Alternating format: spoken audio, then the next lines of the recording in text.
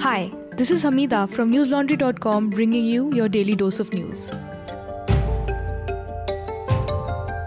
Today is Monday, the 16th of March, and the big news comes to you from Delhi. Chief Minister Arvind Kejriwal today announced a ban on public gatherings of more than 50 people following concerns over the spread of the highly contagious disease coronavirus.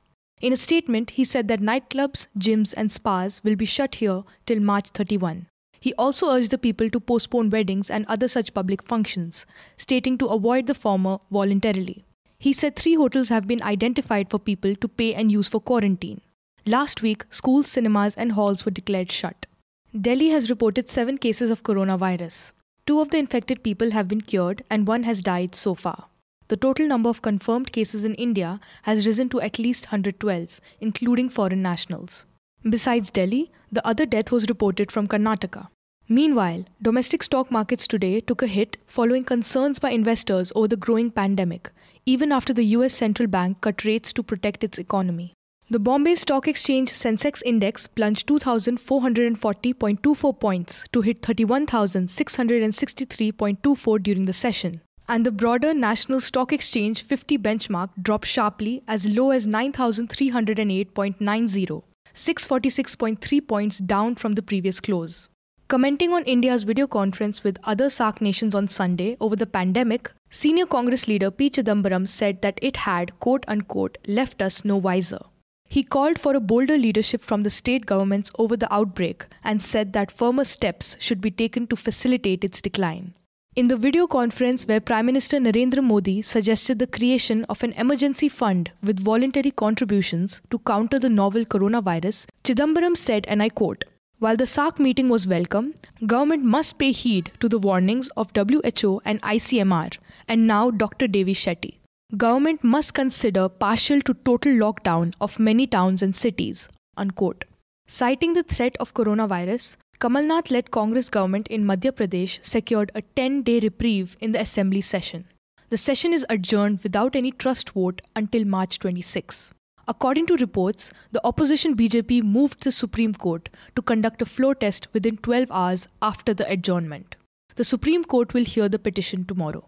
The development occurred after 22 Congress MLAs resigned from the party to join Jyotiraditya Scindia in BJP, who changed parties last week. Currently, only 6 of the 22 resignations have been accepted by the Speaker. In a 6-page letter to Governor Lalji Tandon, Kamal Nath called the Governor's directive of a trust vote unconstitutional and said that it did not lie in the Governor's domain to interfere with the functions of a Speaker. Yes Bank said today that it will resume its full services from Wednesday at 6 p.m. In a Twitter post, the crisis-hit private sector lenders said, and I quote, "Visit any of our 1,132 branches from March 19, 2020, post-commencement of banking hours to experience our suite of services," unquote. The development came after a group of lenders led by the State Bank of India, as part of a government-backed rescue plan, bought stakes in the bank. SBI is set to acquire 49%, with several other institutions like ICICI, Axis Bank and HDFC committed to do the same. Yes Bank's authorized share capital will be revised upwards from Rs 1,100 crores to Rs 6,200 crores. The bank's customers had been facing problems of accessibility through internet banking following an announcement by the Reserve Bank of India or RBI to curb money withdrawals. Last month, the RBI placed the bank in a moratorium till April 3rd and took control of its board. This occurred following Yes Bank's deterioration of its financial position. The central bank restricted withdrawals from Yes Bank accounts at Rs 50,000 with few exceptions. On Friday, the Union Cabinet approved an RBI proposed reconstruction scheme for Yes Bank. Dear listeners, what you watch and read as news isn't necessarily what it is. Take Yes Bank for example. A forensic audit done on the bank's deals with 3 ex-billionaires reveals more about the bank's fall than what is circulated. Want to know more? Read the report titled Ambani, Vadhavan and Chandra, the 3 ex-billionaires who said yes to banks fail. It takes time, effort and resources to get you the journalism we're known for. And we need your yes to give you more of it. So subscribe to newslaundry.com with the lowest terms starting at Rs 300 per month. Now, back to the news. The Supreme Court today rejected the request of one of the Nirbhaya rape convicts to file a new curative petition against his death sentence, which is due to be carried out this week. The court said, and I quote, "Circumstances say there is no remedy left. You, that is Mukesh Singh, have availed mercy plea. It was rejected. Warrants issued. Curative petition has been dismissed. What's the remedy left?" Unquote. The 4 convicts who were charged with the rape and murder of a 23-year-old medical student in Delhi on 16 December 2012 are to be hanged on Friday at 5:30 a.m. The 4th death warrant was issued after President Ramnath Kovind rejected the mercy petition of Pawan Gupta, thus exhausting all options for relief from the sentence. Additional Sessions Judge Dharmendra Rana fixed the new date of the execution on March 20, after it was told by the Delhi government that the convicts had exhausted all legal options. The lawyer for the 4 death row convicts also told the court that there was no legal impediment for the court in proceeding to fix the date of execution. The 4 convicts, Akshay Thakur, Pawan Gupta, Vinay Sharma, and Mukesh Singh, had filed multiple petitions challenging the sentence. One of the convicts, who was a minor when the crime was committed, was released after spending 3 years in a reform home. The main accused, Ram Singh, was found hanging in jail. The Telangana Legislative Assembly passed a resolution today opposing the Citizenship Amendment Act, National Population Register, and National Register of Citizens.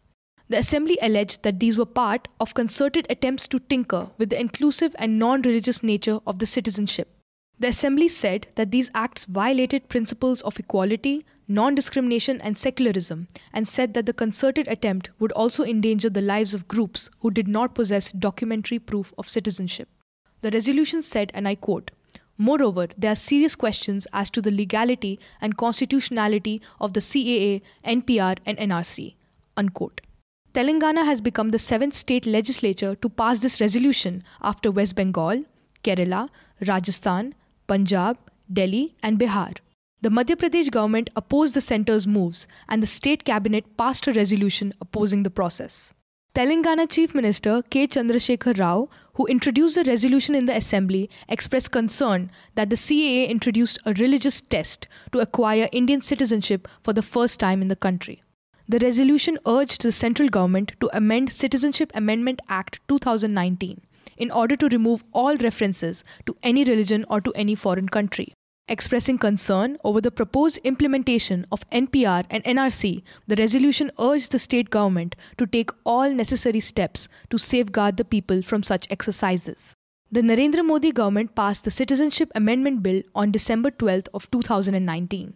This led to widespread protests across the country, including Jamia Millia Islamia and Shaheen Bagh in Delhi and Azad Mandi in Mumbai. In other news, a Japanese man was sentenced to death today for stabbing and murdering 19 disabled people at a care home back in 2016. The 30-year-old pleaded not guilty in court, with his lawyers saying that he was suffering from a mental disorder linked to his use of marijuana. The man had been a former employee at the care home. The court said that he deserved no leniency for his crime. The chief judge presiding over the case said, and I quote, "The lives of 19 people were taken away. This is profoundly grave." Unquote. The judge added that the killer had planned the murders. Death sentence in Japan is carried out by hanging. The man faced 6 charges including murder, and according to reports, said before the trial that he would not appeal any verdict, but argued that he did not deserve the death penalty. He has reportedly said that he wanted to eradicate all disabled people in the attack that had wounded 26 others. The man had turned himself to the police after the attack, with bloody knives in his possession. He had left his job months earlier and had been forcibly hospitalized after telling colleagues he intended to kill people at the center. However, after 12 days, he was discharged when a doctor ruled him not to be a threat. He had also written a letter outlining plans to attack the home, claiming that disabled people only create unhappiness. Now for some homegrown stuff from newslaundry.com. On this week's Hafta, our panel is joined by Arfa Khanum Sherwani, who is the senior editor at The Wire. They discuss AAP's response to Delhi riots, Jyotiraditya Scindia, the coronavirus pandemic, and more. A snippet of this podcast, or as we like to call it, the Chota Hafta, is available for non-subscribers. To listen to the full discussion, you will have to subscribe to News Laundry. Also, don't forget to check out this week's TV Nuisance, hosted by our very own Manisha Pandey, who reviews coronavirus and Sudhir Chaudhary's Jihad chart, plagiarized, by the way, from a hate-mongering anti-Muslim Facebook page. That's all for today. Have a great day or a good night, depending on where you're listening from. See you tomorrow. All the News Laundry podcasts are available on Stitcher, iTunes, and any other podcast platform.